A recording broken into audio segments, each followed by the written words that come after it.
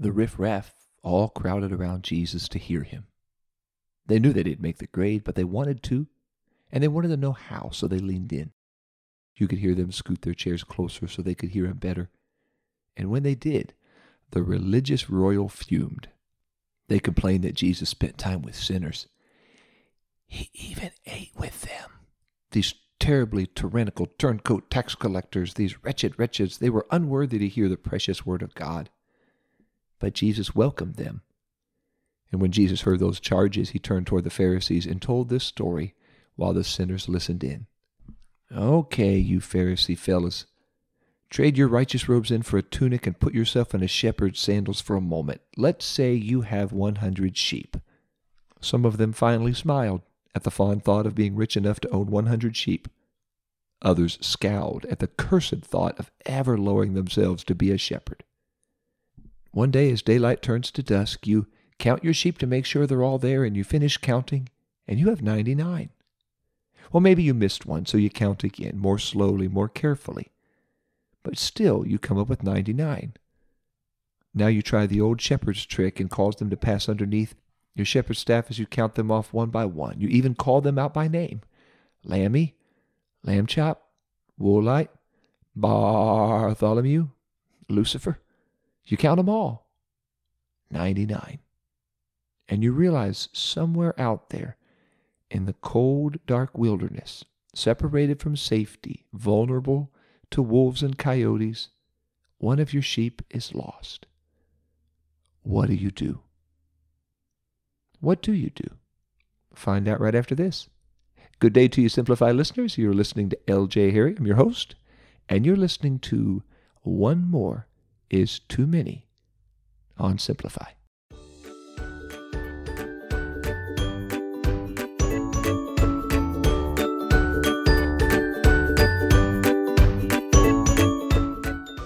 What do you do, boys? Do you smile smugly that you still have 99? 99% is pretty good. Do you fold your arms and say, serves him right, shouldn't have wandered off, wilderness will do him some good. Maybe he won't wander off next time if he leaves to see you next time. What do? You leave the 99 in the care of another to make sure they're safe, or you corral them as best as you can to keep them as safe as you can, and you wander through the wilderness, marching up and down the mountains, fighting off hunger and fatigue, refusing to eat or sleep until you followed every hoof print, every bent branch. You can hear the frenzy in a shepherd's voice as he calls for his one lost sheep by name. You see the frenzy in his pace as he trudges through streams and over limbs, because the shepherd knows the dangers. He knows that wolves and coyotes will wake up when the sun goes down, and he knows sheep will wander as they wonder where they can find food. If he doesn't find his lost sheep, his sheep will die at the paws of a predator. Finally, you hear the bleat of a scared sheep. And you follow that bleating as it gets louder, and you see your lost sheep. What do? Do you stand there with your arms crossed and make that sheep crawl to you? Oh no. You run over to him, you pick him up, you hold him close to your chest. Then you hoist him up on your shoulders, and you make your way back to the flock, and you fight off every lion and tiger and bear who would try to rip that one sheep away. Then you lead 99 and carry one into town, and you call for all your friends and family, and you call them to rejoice with me. I lost this little guy today. He wandered off, but I found him. He was lost, but now he's found. As the Pharisees listened and the sinners listened even closer, Jesus said, so it is. There is more joy in heaven over one sinner that repents than over 99 just persons that need no repentance. What breaks God's heart more than anything is when one sheep is lost. But what thrills God's heart more than anything is when one lost sheep is found. Jesus taught us in this parable that there is no substitute for the lost. We could sub one out, sub one in. We could go to the market, throw down a few shekels, and we would have 100 sheep again. But the shepherd's goal is not just to have 100 sheep. The shepherd's goal is to have his 100 sheep. It's not just enough that he has 100 out there. It's enough that he knows there's a lost sheep out there who doesn't know his or her way back, and his job is to make sure that sheep is safe. There is no substitute for your soul in the kingdom of God. Maybe we could sub somebody else in to teach your class or to drive your van or to do the work you did on Sundays or to sing the song you used to sing, but there's no substitute for your soul. The goal is not just to fill up a sanctuary with 100 sheep. The goal is to make sure nobody outside of the sanctuary has to be lost. So God, through his great church, is reaching for every lost sheep everywhere to make sure none is lost. Maybe you were part of God's great church at one time, but you saw greener pastures and wandered away to fill your soul, only to find out the world usually leaves you emptier than it found you, and you're left to fend for yourself in a rapidly changing world swirling with theories and ideas and philosophies and doctrines. And you find yourself saying, I don't know what to do, I don't know what to believe. You're wandering and wondering in barren wilderness, spiritually starving day by day. I'm letting you know it's okay to come back to the Good Shepherd. He laid down his life so you wouldn't have to lose yours. Just make your way back to God. He's still reaching for you.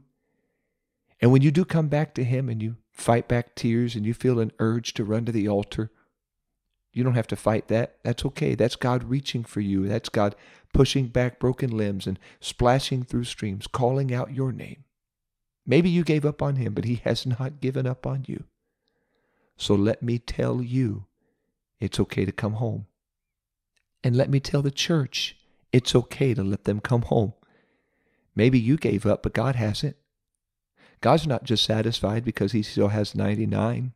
As long as there is one lost sheep out there, whether on a bar stool, under a bridge, or in a high-rise corner office, it doesn't matter. God scribed this story in his sacred scriptures to let us know as long as there's one lost sheep, he won't give up, and he's calling for his church. He's calling for you and me, Jesus followers, not to give up until every lost sheep is found.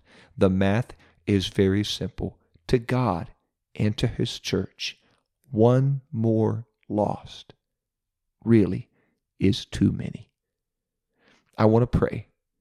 I want to pray for two groups of people. First of all, for those who are wandering away or have wandered away from God, let you know it's okay to come back to him. I want to pray for you. And then secondly, I want to pray God puts this love and burden in the hearts of every one of his Christians, every one of the church, to pray, to fast, to seek him, and to love people, to let them know it's okay to come home. God will welcome you, and so will we. Lord Jesus, I pray for everyone who's listening to this. I ask you if there's anyone out there who has wandered away from you, anyone out there who has wondered what the world has to offer and found out it really doesn't have much to offer their soul, I pray you would please reach for them and draw them back to you. I pray, God, you would lift condemnation and guilt and shame off of anybody who has wandered away and bring all of them back to you, Jesus. I pray there would not be one more lost sheep in this world who has wandered away, God. I pray also reach the church. Help us to minister to people who are hurting, who are lost, who wandered away. I pray, God, put it in our hearts to reach out, to minister, to love, not to be judgmental, not to be pharisaical, not to be self-righteous, but to be merciful, to be thankful, to reach out and to welcome everyone who comes home. I pray in the name of Jesus for a revival among those who used to live for you and walk with you. God, bring every one of them back home, and may every one of us rejoice along with heaven when they do. I pray, God, do this for the glory and the honor of your great and merciful name. In Jesus' name, amen. Thank you so much for tuning in to Simplify. I hope this episode is a blessing to you. I hope if you're a part of the church, it's challenged you. And I hope if you are part of those who walked away from God and away from his church, I hope it's also challenged you, but encouraged you. You can come home. Please share this with anybody who needs to hear it. Let them know about the podcast. If you have not yet clicked subscribe, please do so. You'll know every time and every episode drops. I want to say a ginormous thank you to everyone who stopped me last week in Indianapolis and told me that Simplify was a help to them, a blessing to them. I found out later one of the young ladies who I was on the elevator with told me she recognized me by my voice. She said, "Wait a minute, I know that voice. That's the Simplify guy." So thank you so much for taking what your pastor is preaching and what you are reading and what you are hearing from other podcasts and adding it together with Simplify to help you walk closer with Jesus. To those who listen every week, to those who have been binge listening, I say thank you. I also want to thank all of those who have read Simplify or are reading 10 Words. Thank you so much. Again, it's a huge honor to know that these resources are playing a part in your walk with God. If you would like to get a copy, a few people have asked how they could get a copy of my newest book, 10 Words, A Practical Look at the Ten Commandments. You can pick that up at pentecostalpublishing.com or Amazon. It's available in print from Pentecostal Publishing, and it's available on Kindle at Amazon. Or if you live in this Mount Vernon, Knox County, Ohio area, you can just reach out to me. You can find me on Facebook at lj.harry or Instagram and Twitter, LJ and Andrea, LJANDANDREA, and I can let you know how we can meet up, and I can get you a copy of Simplify, Simplify, yes, but also 10 Words. And it is available for sale at Paragraphs Bookstore on South Main. But if you would like a signed copy, I will make sure that those copies at Paragraphs are signed. But also, if you want a personalized signed copy, reach out to me through social media, and I can get that for you. If you live in this Knox County, Mount Vernon, Ohio area, and you do not have an apostolic home church, I invite you to join us at Apostolic Church. You can find everything about us at vernonchurch.org. You can watch services online, but there's nothing like being together with God's people, worshiping Him together, encouraging one another. So join us on Sundays, 10 a.m. Sunday school, morning worship 11, and then Wednesdays we join to learn and dive deep into the Word of God. We have a morning class, 10:30 a.m., evening class, 7:30 p.m. God has been dealing with me about this whole understanding and idea of people coming back home. So I want to continue this theme. Next week, I want to share with you a devotion called Sheep and Sons. And we're going to take a little closer look at Luke 15. And we're going to see when Jesus spoke about a lost sheep, He also spoke about a lost son. We're going to see the difference between the two and how we as Jesus followers should respond to both. I'm looking forward to sharing that with you, and always look forward to walking closer with Jesus as we walk through Simplify.